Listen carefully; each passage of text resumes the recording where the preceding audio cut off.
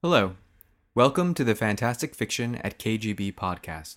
I'm Rajan Khanna. Fantastic Fiction at KGB is a monthly reading series held on the third Wednesday of every month at the famous KGB bar in Manhattan's East Village. Fantastic Fiction is hosted by Ellen Datlow and Matthew Kressel and features up-and-comers and luminaries in the fields of science fiction, fantasy, and horror. The following audio was recorded live at the KGB bar, so please excuse the various background noises, bumps in the night, and other disturbances that you might hear. It's a live reading in New York City, and anything can and often does happen. And now, on to this month's reading. We hope you enjoy the following recording, and we thank you for listening. So that's what we have coming up the next few months. Our first reader tonight is Lisa Minetti. Lisa Minetti's first novel, The Gentling Box, won the Bram Stoker Award, and her work has been nominated for the Stoker multiple times. Her novella, The Box Jumper, about Houdini, will be out this year, and she is currently working on a new novel, tentatively titled Radium Girl. Her Bram Stoker-nominated novella, Dissolution, is soon to be a feature-length film, directed by Paul Layden. Ladies and gentlemen, Lisa Minetti.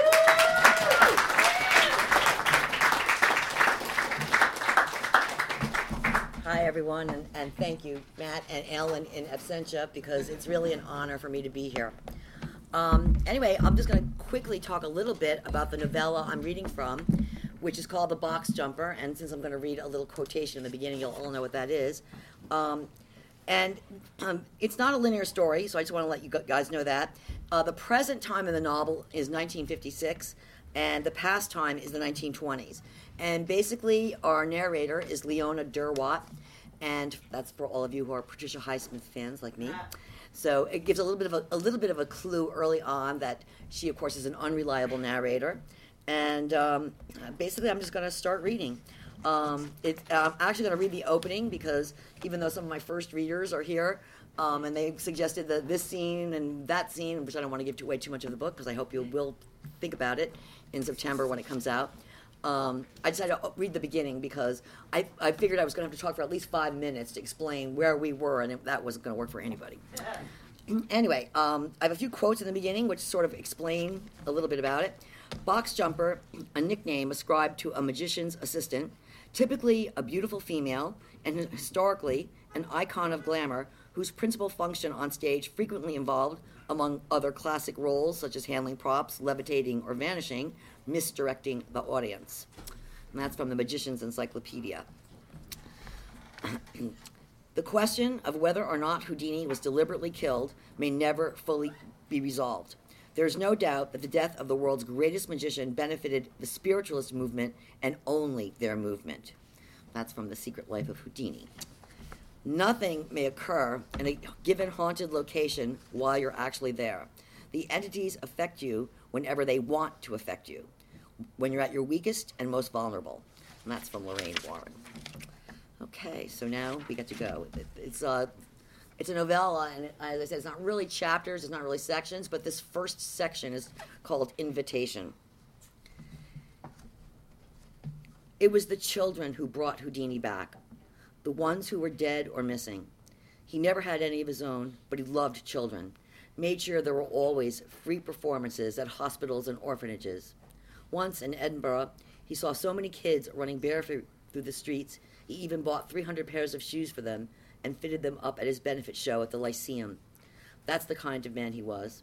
He was magical, all right. So much so, I think I loved him before I ever met him, back when I was just a kid myself. He was always in the headlines, but the day I'm thinking of, when I first fell in love with him, was bitterly cold here, one day past the Ides of March, not even the barest hint of spring in the air. Houdini had just become the first aviator in Australia. My father, like half the men in America and Europe, was fascinated by flying. But Harry wasn't content to read about aeronautics or merely watch newsreels. He bought a Voisin and hired a mechanic and an instructor, essentially taught himself in a matter of weeks, then took to the skies. I can hear my father gushing over the morning newspaper. Imagine that. Here's the guy, world famous, the king of handcuffs, the greatest escape artist of all time, and he just plunks down some money, gets him a biplane, and zoom. He's airborne. It's unbelievable. What a man. He smacked the newspaper with the back of his hand for emphasis, folded over the page so I could read it. I could hear the wind gusting through the thin panes of glass in the kitchen windows, smelled snow on the air. I kept thinking about swirling updrafts and cross currents on the trackless field near Melbourne.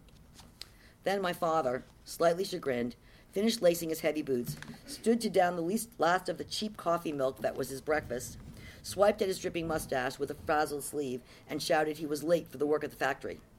Still, I never forgot that note of joy and exultation in his voice, the brilliant gleam in his eyes.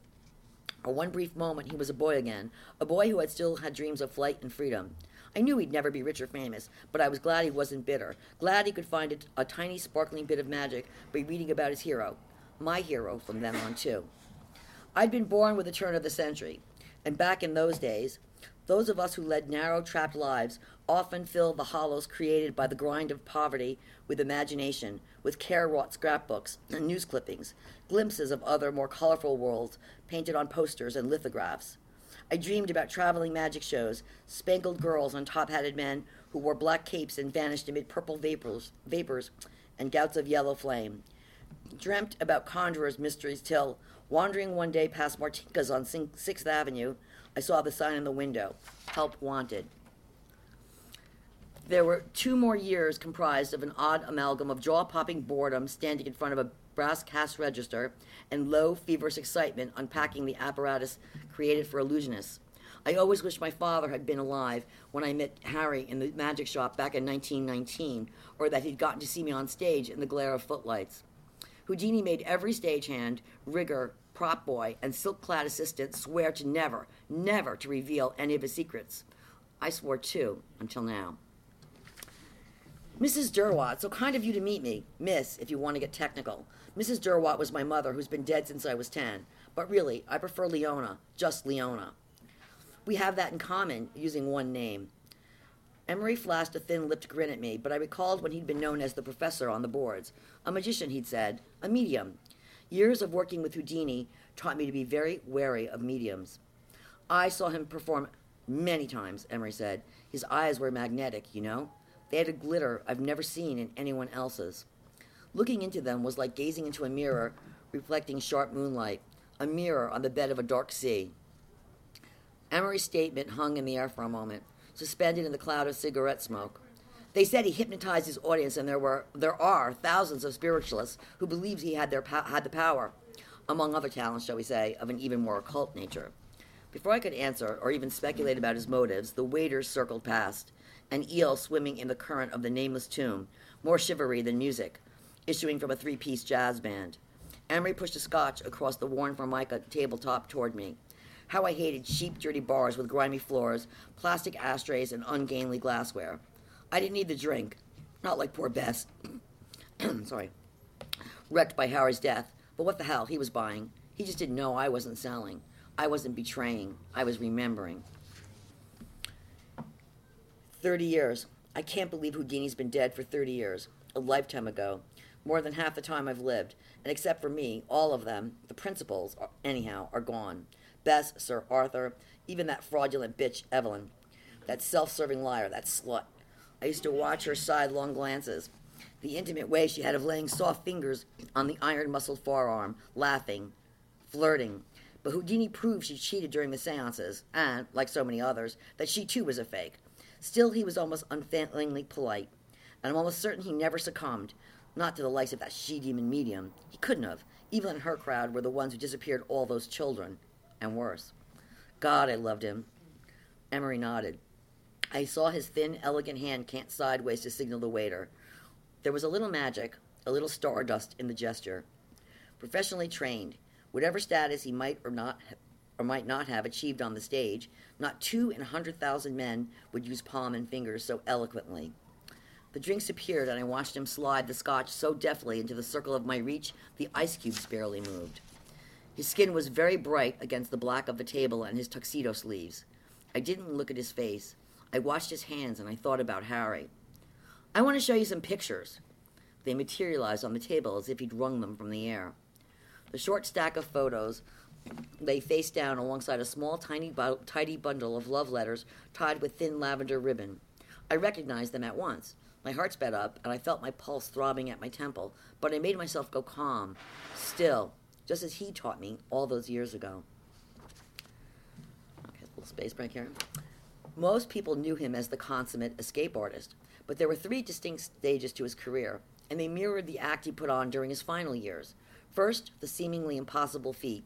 You could read the audience collective reaction like newsprint. How the hell did he do that? This was the Houdini manacled and chained who escaped wooden packing cases tossed into icy rivers, fought his way out of straitjackets, prison cells, leather sacks, and the pièce de résistance, the Chinese water torture cell. Next up, Houdini as Conjurer Supreme, the High Priest of Magic. Card tricks, sleight of hand, disappearing coins, elephants, and bejeweled assistants. And finally, the debunker of fake mediums. He staged seances that trumped even the most lurid fiction. Men shuddered, women screamed, wept, fainted. Then he showed the audience how it was all done.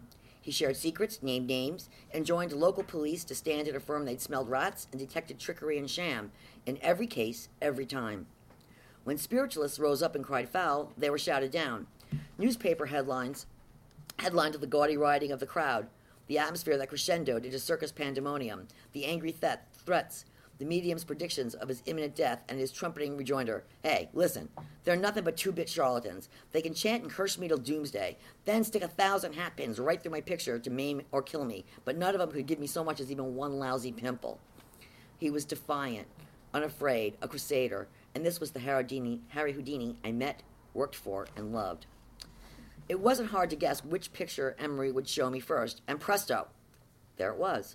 A considerably thinner version of myself, aged 20 or so, decked out in a white summer frock and sporting a lacy parasol, standing next to a 40-something Houdini, at 5 feet 5 inches, the tallest, who was in turn flanked by Bess.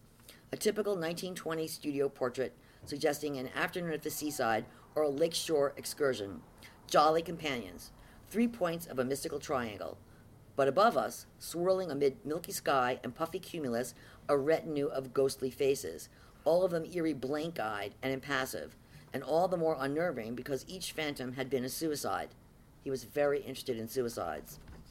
I wondered if Emery knew about the small cemetery on the outskirts of Monte Carlo for those who lost at the gaming tables. In despair or drunkenness or both, they shot themselves or leapt from hotel balconies. The casino staff had a disconcerting habit of stuffing the pockets of those found with cash, as if they killed themselves over ruined love instead of wrecked finances. Houdini found it just before he'd gotten word his beloved mother died, and wandering among weeds and unkempt stones, he told me he had his first premonition. Cecilia was gone, but the telegram was an anticlimax. One of Houdini's little experiments, I presume, Emery said, tapping the edge of the photo with a fingernail. Fingernails were dangerous. Underneath them, I knew, a variety of miniature implements and tools could be hidden. Pencil lead, crayon, chalk, wax. He was creepy. What did he really want from me? Blackmail? He had the letters. But I wasn't going to let myself get distracted. I could string him along, too. Of course it was dummied, I said. Sometimes he used double exposures, 2 plates, one with live subjects, one with the disembodied, to create one photo. You must have seen pictures of him sitting with Abraham Lincoln. I sipped the scotch, but I was suddenly cold, as if an icy wind gusted. That had been one of medium Eusapia Palladino's parlor tricks, and scrutinized him more closely, forcing myself to concentrate. Houdini made them to demonstrate how easily spirits could appear in photographs, how naive people, wounded with grief, could be duped into paying for another form of contact with loved ones who were dead. He exposed all their tricks over and over. The phony slate writing, telepathy, floating trumpets, blasts of Arctic air, spirit hands. Now we have a section break. Yeah. I like the old walrus, Houdini said. I really do. But anyone, well, practically anyone, can fool him. And his influence is huge. Every newspaper here and across the pond writes up whatever twaddle he spouts. We were in the Manhattan townhouse on West 113th Street, and there was a scattering of clippings about Arthur Conan Doyle on his desk. You'd think, he thinks, hell, I thought the guy who dreamed up Sherlock Holmes would be the keenest observer on the planet, he grinned. But children can fool him. In fact, they have. That business with the fairy photographs. He shook his head. I thought we'd help him a little. Nothing for him to be embarrassed about if we show him privately just how these things are done. A little space. The fake mediums maintained that strict language not only enhanced cosmic vibrations, but more importantly, proved that with her hands and feet accounted for, any manifestations had to come directly from spirit entities. I smiled, thinking that even though Houdini had said he was going to demonstrate how every effect could be accomplished by purely physical means, and there was going to be absolutely nothing occult about this seance, because every bit was sheer conjuring, Sir Arthur was in for something of a shock. Just like the phony trance artist, Houdini began with a prayer, his voice appropriately solemn, even though, as I knew, he considered using prayer and hymns to connive believers the worst kind of blasphemy. Can you imagine anything uglier than manipulating people's sincere belief in God to convince them that you're genuine, the real, honest-to-Jesus ticket, when you're about to scheme as many dollars as you can right out of their pocketbooks? It's disgusting. The last amen intoned, the final strains of Nearer to God, my God to Thee, on the Victrola Houdini cranked up just before we'd taken seats faded, and there was a deep silence. I could feel Doyle's pulse against my fingertips. Houdini cleared his throat and said, "Are there any spirits here?" Nothing. We have to concentrate. There can be no resistance, no skepticism. We have to open the portal, open ourselves. Silence. The merest dimming of the red lamp, but Sir Arthur's gaze was riveted on the circle of pale hands on the tabletop, and I wasn't sure he'd even noticed the growing darkness. "If any spirits are here, we ask for a sign," Houdini said. A tremendous boom, loud and startling as the crack of thunder. At the same time, the table rose up swiftly, and the red lamp went out with a hiss. I heard Doyle's sharp intake of breath, but his hand remained rooted in mine, even when we all lifted our arms as the wooden table tipped twice drunkenly, then finally steadied itself, floating shoulder high. Slowly it rocked back and forth, finally settling down against the floor. "Do you have a message for us?" Houdini breathed. A bell tinkled softly. In the dark, it was impossible to tell where the sound came from. "Who was the message for? Show us, we beg you, please." Now there was a whispering sound, like the rustle of satin garments, and across the large room and out of the dark, the tiny faint outline of a dead white face swirled, then moved slowly toward us, becoming larger and clearer. "Who are you?" Houdini said. "Who is your message for?"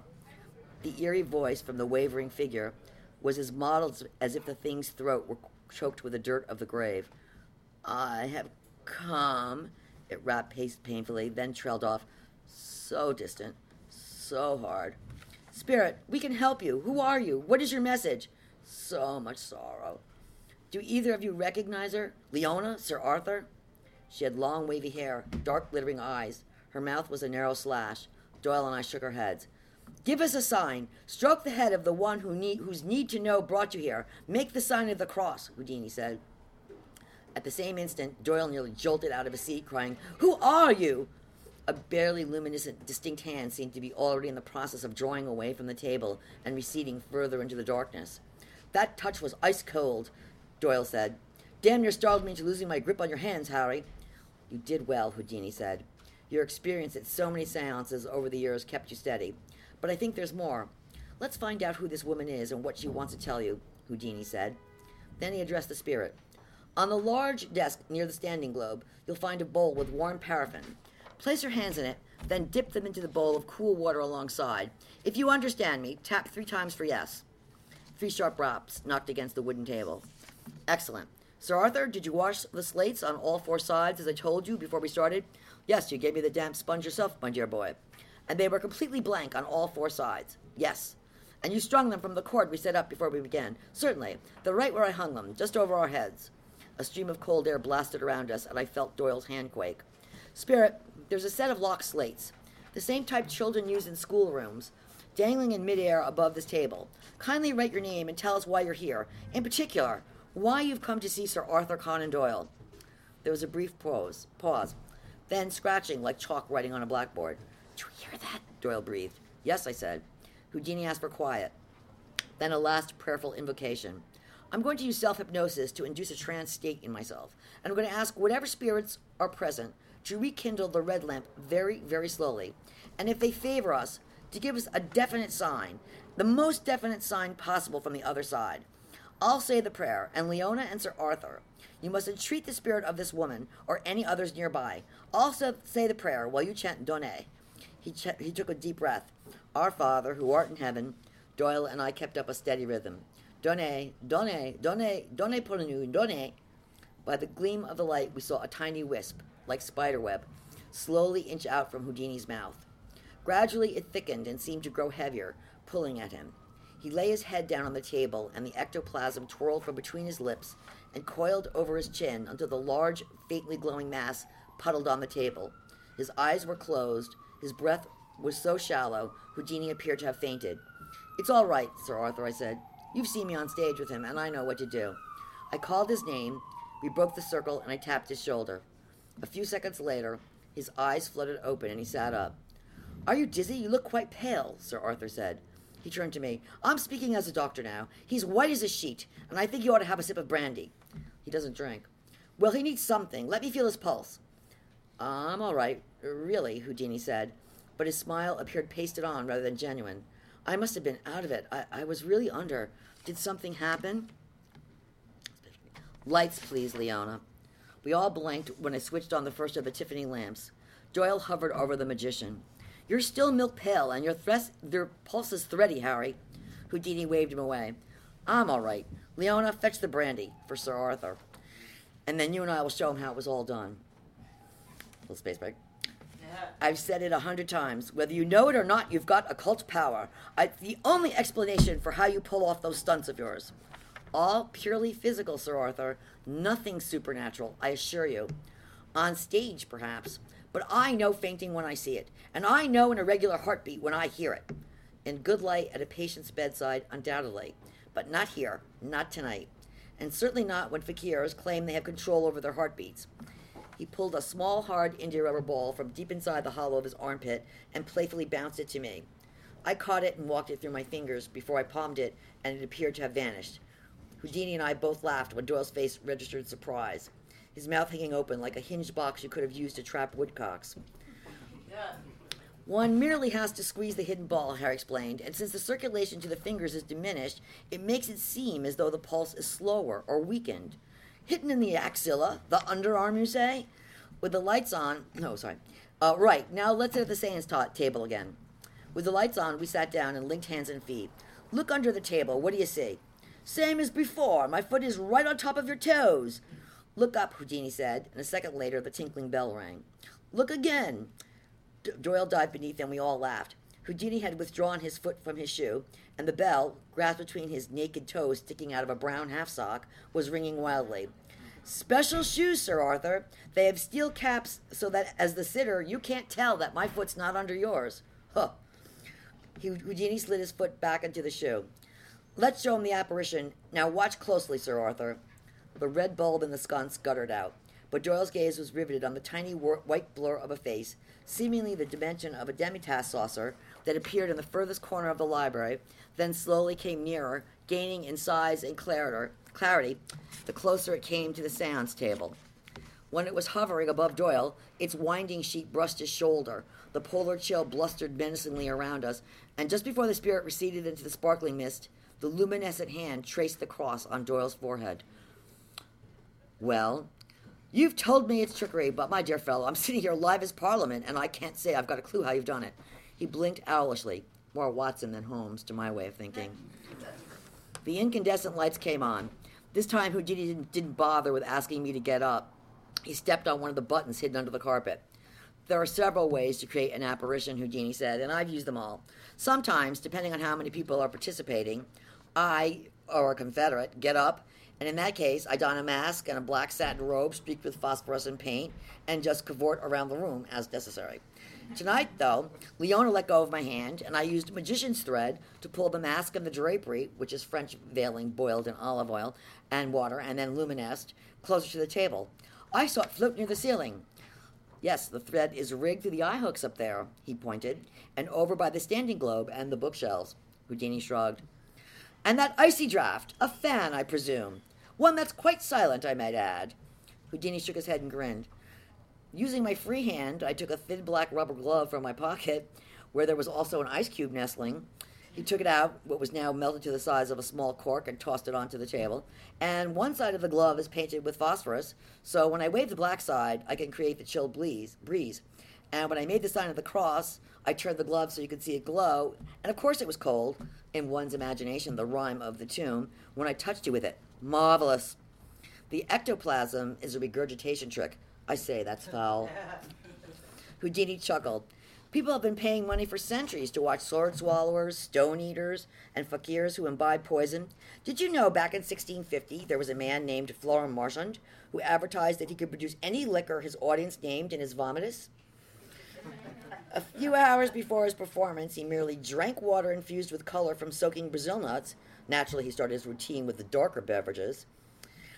The swallowing business brings to mind the time some stupid fop shoved a billiard ball down his gullet on a bet at my club. He did it 3 times, won a pot full of money, too. But then this chap drank a few more brandies and tried it again on a double or nothing wager, and it got stuck. More's the pity, since I was the sole doctor nearby. Not only was I an eye specialist back when I had my practice, but naturally I hadn't been on a ward in years. We nearly had to break the poor fool's jaw to get the damn thing out. I learned the art from a circus lad when I was 10, and one practices by using a very small potato on a string.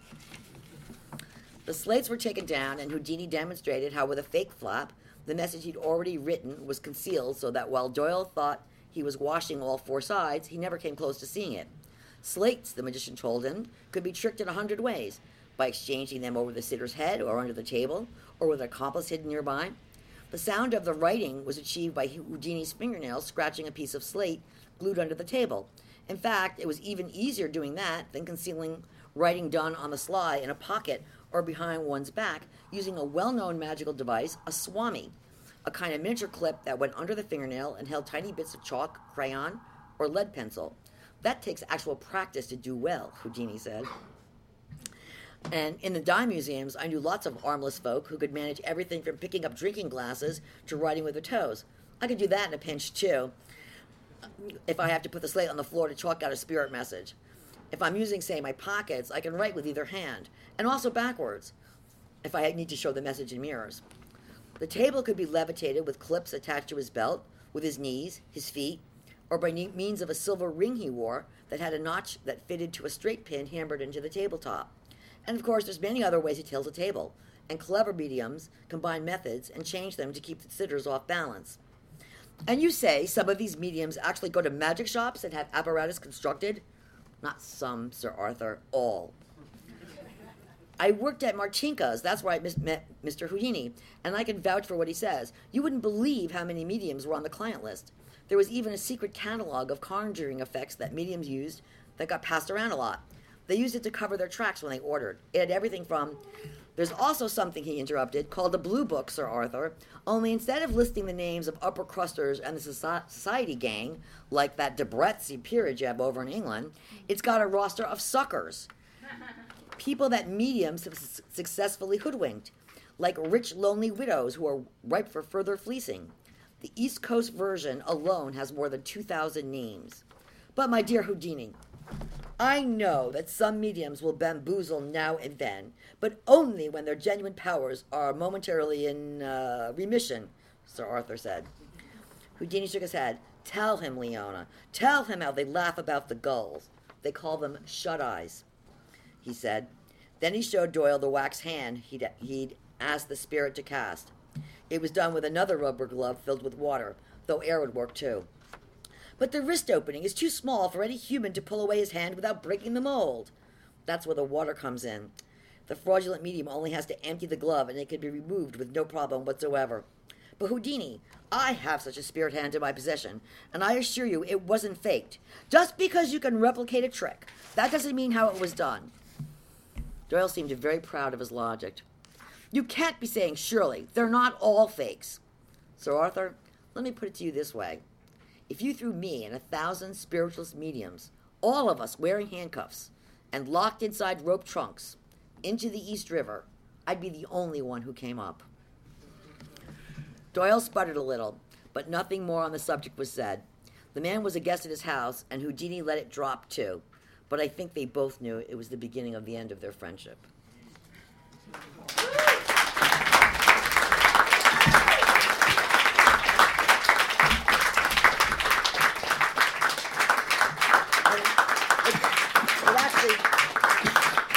it actually does become supernatural and more things happen. But I figured like it was so convoluted it would be hard to explain. So that's the opening anyway.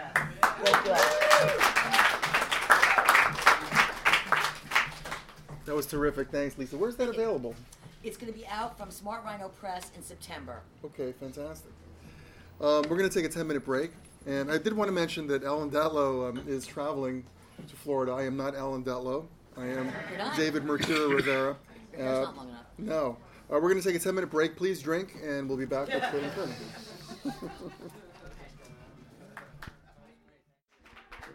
Thank you. Welcome back to Fantastic Fiction at KGB. I'm Matthew Kressel. I'm the co-host with Ellen Datlow. Ellen Datlow is away right now. She's hanging out with this gentleman named Mr. George Martin. You guys probably never heard of him. Apparently he's cooler than we are, so that's why she's in Santa Fe right now promoting her new anthology, The Doll Collection, put out by Tor. So it's a really awesome anthology if you guys get a chance. So my partner in crime tonight is Mr. Mercurio David Rivera, the gentleman who forgot to introduce himself about 20 minutes ago. It's okay. It happens. Before we introduce Caitlin, our next reader, I just have a quick book giveaway. So I have a book coming out. I'm not self-promoting at all. Okay, I'm self-promoting. With Resurrection House, it's coming out in. It's called King of Shards. It's coming out in October from Resurrection House, and my publisher said, "Hey, you do the KGB thing. You know, maybe you could give away some books for us." I said, "Okay, you want to send me a free box of books? Sure." So I have some books to give away. So hang on, and before I give them away, wait, I'm not just gonna give them away. My friend said, "Well, you should do like, don't just give them away. Have like a question that they have to answer." So everybody knows, or not everybody, but all my friends know that I'm a huge Blade Runner fan. So I thought I'm going to ask some Blade Runner questions, and maybe you guys will get it, and if not, it'll be some awkward silences here. So hang on, let me get the first book out.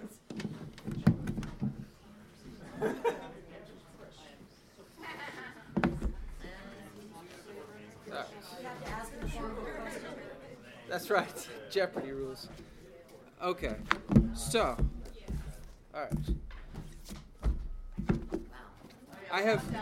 I have 2 copies of the anthology 13. It's put out by Underland Press, which is an imprint of Resurrection House. A lot of really great authors in here. Richard Bowes, who's not here tonight. Daryl Gregory. Alex Daly McFarlane. Let's see, Adrian Odasso, Kat Rambo, Fran Wild, A.C. Wise, Christy Yant. A lot of really awesome authors in here. It's 13. It's Stories of Transformation. 13 is a transformational number. So I'm going to ask, I have 2 copies. I'm going to ask, okay, so this is, my nerd's going to come out right now. In Blade Runner, all of the replicants have an animal associated with them. What animal was Pris? All right, we have a winner. Well, I might have heard that answer first from that direction. All right. Who wants 2 copies of the same book? You know what? I'll give.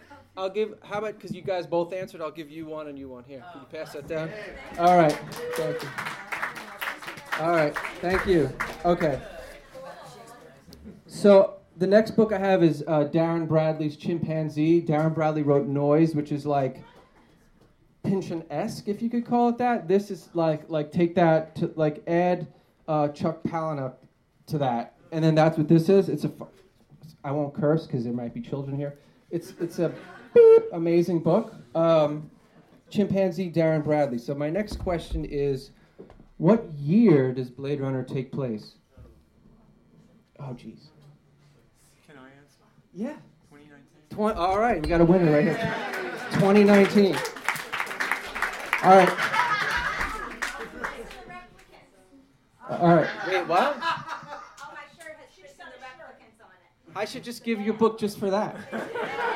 All right, so I have I have a review copy of Margaret Reed's science fiction novel Archangel, and then I also have a collection of nonfiction by Jack Cady. So, which one would you like, Lisanne? Just because you're such an awesome geek. All right, here you go. All right. All right. I'll throw you guys an easy one, and then I'll step out of the way. So, for Margaret Reed's review copy of Archangel, this is really easy. What city does Blade Runner take place in? Los Angeles. I don't know who answered that first. Everyone. All right. I'll give it to John. All right, guys. Thank you. All right. So Caitlin R. Kiernan is our next reader. Caitlin was recently described by the New York Times as one of our essential writers of dark fiction, and is a two-time recipient of both the World Fantasy and Bram Stoker Awards. Her novels include The Red Tree and The Drowning Girl, a memoir, and her short fiction has to date been collected in 12 volumes, including Tales of Pain and Wonder, The Ammonite Violin and Others, and The Ape's Wife and Other Stories.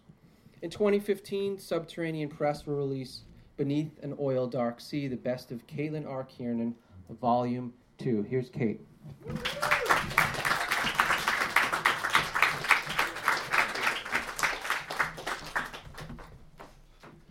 A couple of quick things before I start.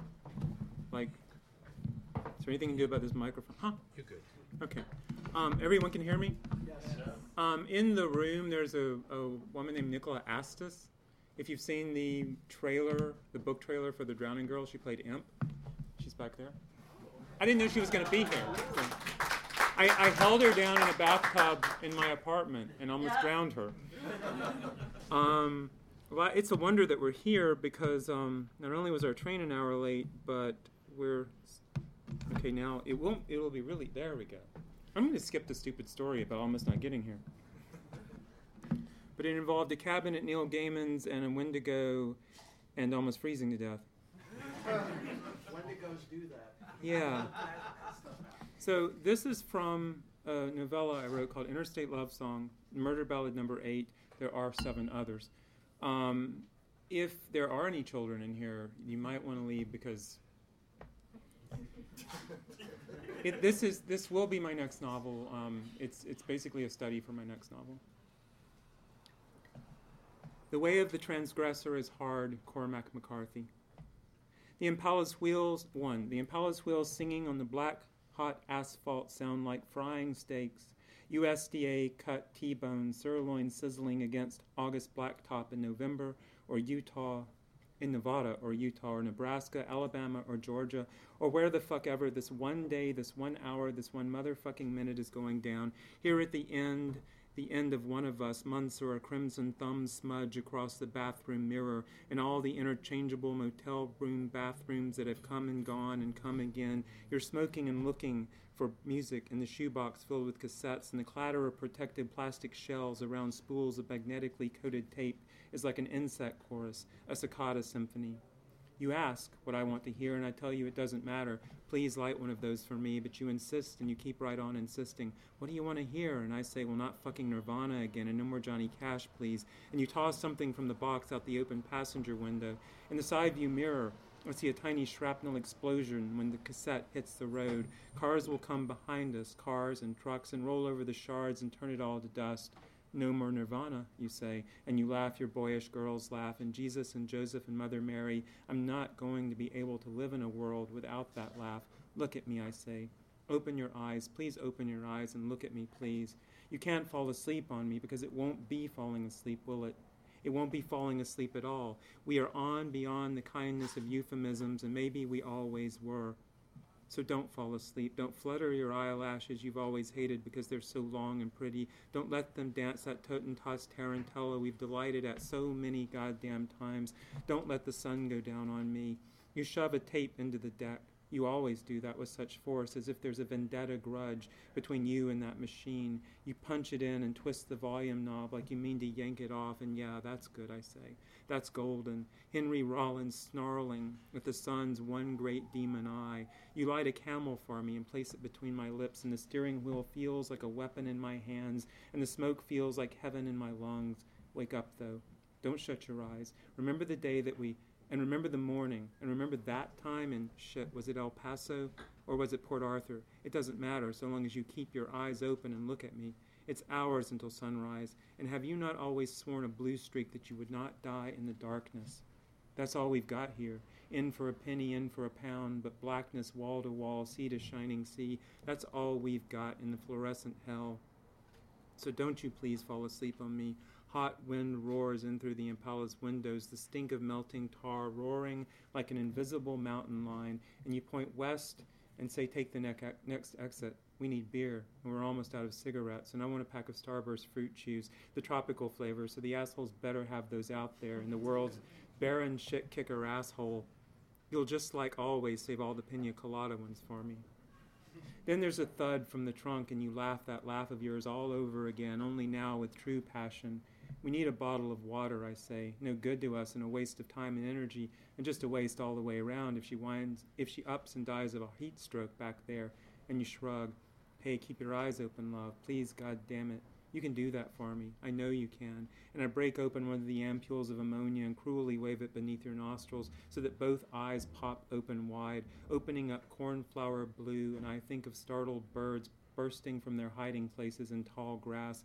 Tall grass, there's so much tall grass here at the end, isn't there? I kiss your forehead, and I can't help thinking I could fry an egg on your skin, fry an egg on blacktop, fry an egg on the hood of the Impala parked in the dog-day sun outside a convenience store. You asked me to light a candle, your voice gone all jagged and broken apart like a cassette tape dropped on I-10 at 75 miles per hour. I press my fingers and palms to the sloppy red mess of your belly, and I do not dare take my hand away long enough to light a candle. I'm so sorry. I'm so sorry. I cannot even do that much for you. Just please don't close your eyes. Please don't fall asleep on me, too. All these things you said to me, not on this day, then surely on some other. If not during this long Delta night, then surely on another. The blonde with the brown eye and the one hazel green eye, she was the first. But you said to me, she'll be the most memorable yet. She wasn't the first. She'll be the one we talk about in years to come when all the rest have faded into a blur of delight and casual slaughter.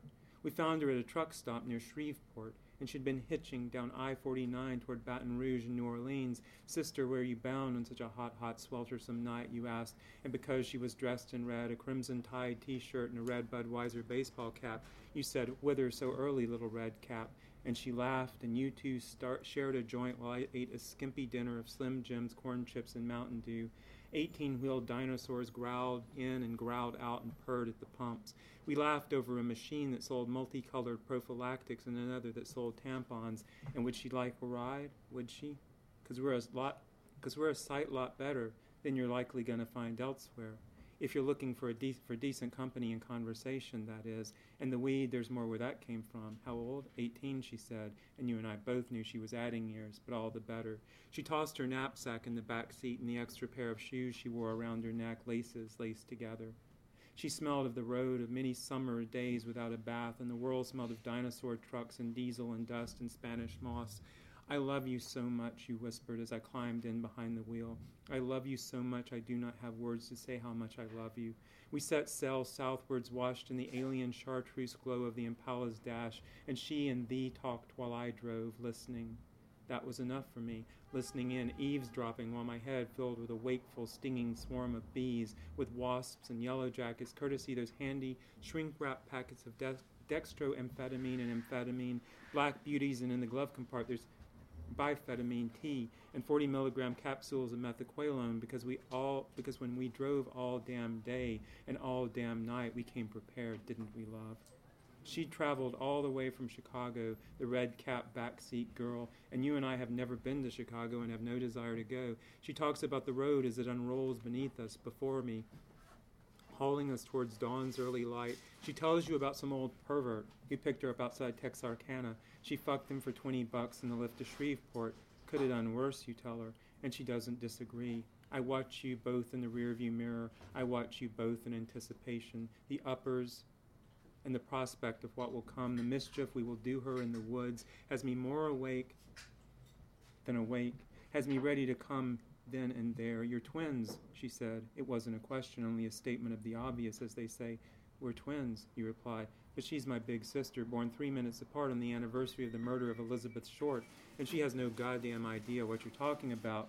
But not wanting to appear ignorant, she doesn't let on. When she asks where we're from, Los Angeles, you lie. You have a generous pocketful of answers at the ready for that oft-asked question. South Norton Avenue, midway between Coliseum Street and West 39th, you say, which has as little meaning to her as the heterochromatic blonde, as does the Glasgow smile in Leimert Park. I drive and you spin our revolving personal mythology. She will be one for the books, you whisper back at the truck stop. Can't you smell it on her? Can't I smell what on her? Can't you smell happenstance and inevitability and fate? Can't you smell victim? You say those things, and always I nod, because like backseat girl, I don't want to appear ignorant in your view. This one I love, eating cartilage, shark eyes, shark heart, and black mulberry trees mean I will not survive you, when the truth is I won't survive without you. Backseat girl, she talks about how she's going to find work in New Orleans as a waitress, when you and I both know she's cut out for nothing much but stripping and whoring in the quarter. And if this were 100 years ago, she'd be headed for fabled vanished Storyville. I had a boyfriend, she says. I had a boyfriend, but he was in a band, and they moved off to Seattle. But, dude, I didn't want to go to fucking Seattle, you know? And you say to her how it's like the California Gold Rush or something, all these musician, sheep-limbing assholes and would-be, wannabe musician posers traipsing their way to the fabled Northwest in hopes of riding a wave that's already broken apart and isn't even sea foam anymore. That ship has sailed, you say, and it suddenly skips to the end on me. How much time do I have? Keep going. You're good. Okay. Because I got to find my place again, and that blows chunks. It sailed and sunk somewhere in the deep Pacific. But that's not going to stop anyone with stars in their eyes, because the lure of El Dorado is always a bitch, whichever El Dorado is at hand. Do you miss him? I ask. And that's the first thing I've said in over half an hour, more than happy just to listen in and count off the reflective mile markers with the help of anger and discord jangling from the tape deck. Don't know, she says. And she says, maybe sometimes, maybe. The road's a lonely place, you tell her, sounding sympathetic when I know much better. I know your mind is full to the brim with red thoughts, the itch of your straight razor lust, the prospect of the coming butchery. Night cruising at 80 miles per hour, we rush past the turnoff for Nacogdoches. And there's a sign that says Lost Bayou, and our passenger asks, have we been to New Orleans? Sure, you lie. Sure, we'll show you around. We have friends who live in an old house on Burgundy, and they say the house is haunted by a Civil War ghost, and they'll probably let you crash there until you're on your feet. Sister, you make us sound like goddamn guardian angels, the best break she's ever had. I drive on, and the car reeks of pot and sweat, cigarette smoke, and the old beer cans heaped in the back floorboard. I've always wished I had a twin, she says. I used to make up stories that I was adopted, and somewhere out there I had a twin brother. One day I'd pretend we'd find one another, be reunited, you know. It's a pretty goddamn dream from a head of such a pretty red-capped girl in the back seat, ferried by you and I in our human mask to hide hungry, wolfish faces. I could turn you inside out, I think, to the girl, and we will. It's been a week since an indulgence, a week of aimless July motoring, letting peckish swell to starvation, taking no other pleasures but junk food and blue plate specials, you and I fucking and sleeping in one another's arms, while the merciless Dixie sun burned 101 Fahrenheit at motel room rooftops, kerosene air gathered in rooms darkened and barely cooled by drawn curtains and wheezing AC. Strike a match and the whole place would have gone up. Cartoons on television, and watching MTV and old movies in shades of black and white and gray, burgers wrapped in meat-stained paper and devoured with salty fries. Patience, love, patience, you whispered in those shadows. And so we thrummed along back roads and highways, waiting for the right confection. And my mama said, pick the very best one, and you are it. I'm going to stop there.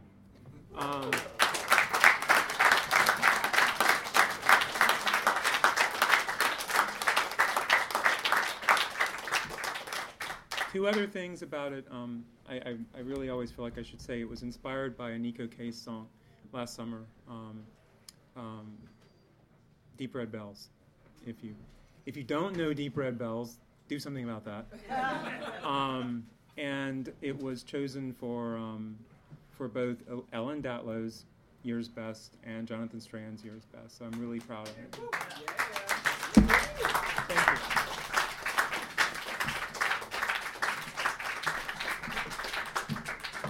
Thank you, Kate. That was amazing. Thank you, Lisa. Thanks to our guests tonight. Thanks to you guys. Thanks to the KGB Bar. That's it. We'll see you next month. Oh, don't forget, Word Bookseller in the back has the author's books tonight. So if you like what you heard, buy a book, bring them up, get them signed. They'll be here for a little while signing books. So please do. And we'll see you next month. Have a good night. And stay and drink if you want. You have been listening to the Fantastic Fiction at KGB podcast, recorded live at the KGB Bar. We hope you enjoyed what you heard, and we thank you for listening. We also wish to thank Gordon Linzer for providing the audio, and Rajan Khanna, that's me, for the introduction and farewell. And always, thanks to our many fans of Fantastic Fiction at KGB for supporting us all these years. See you next month.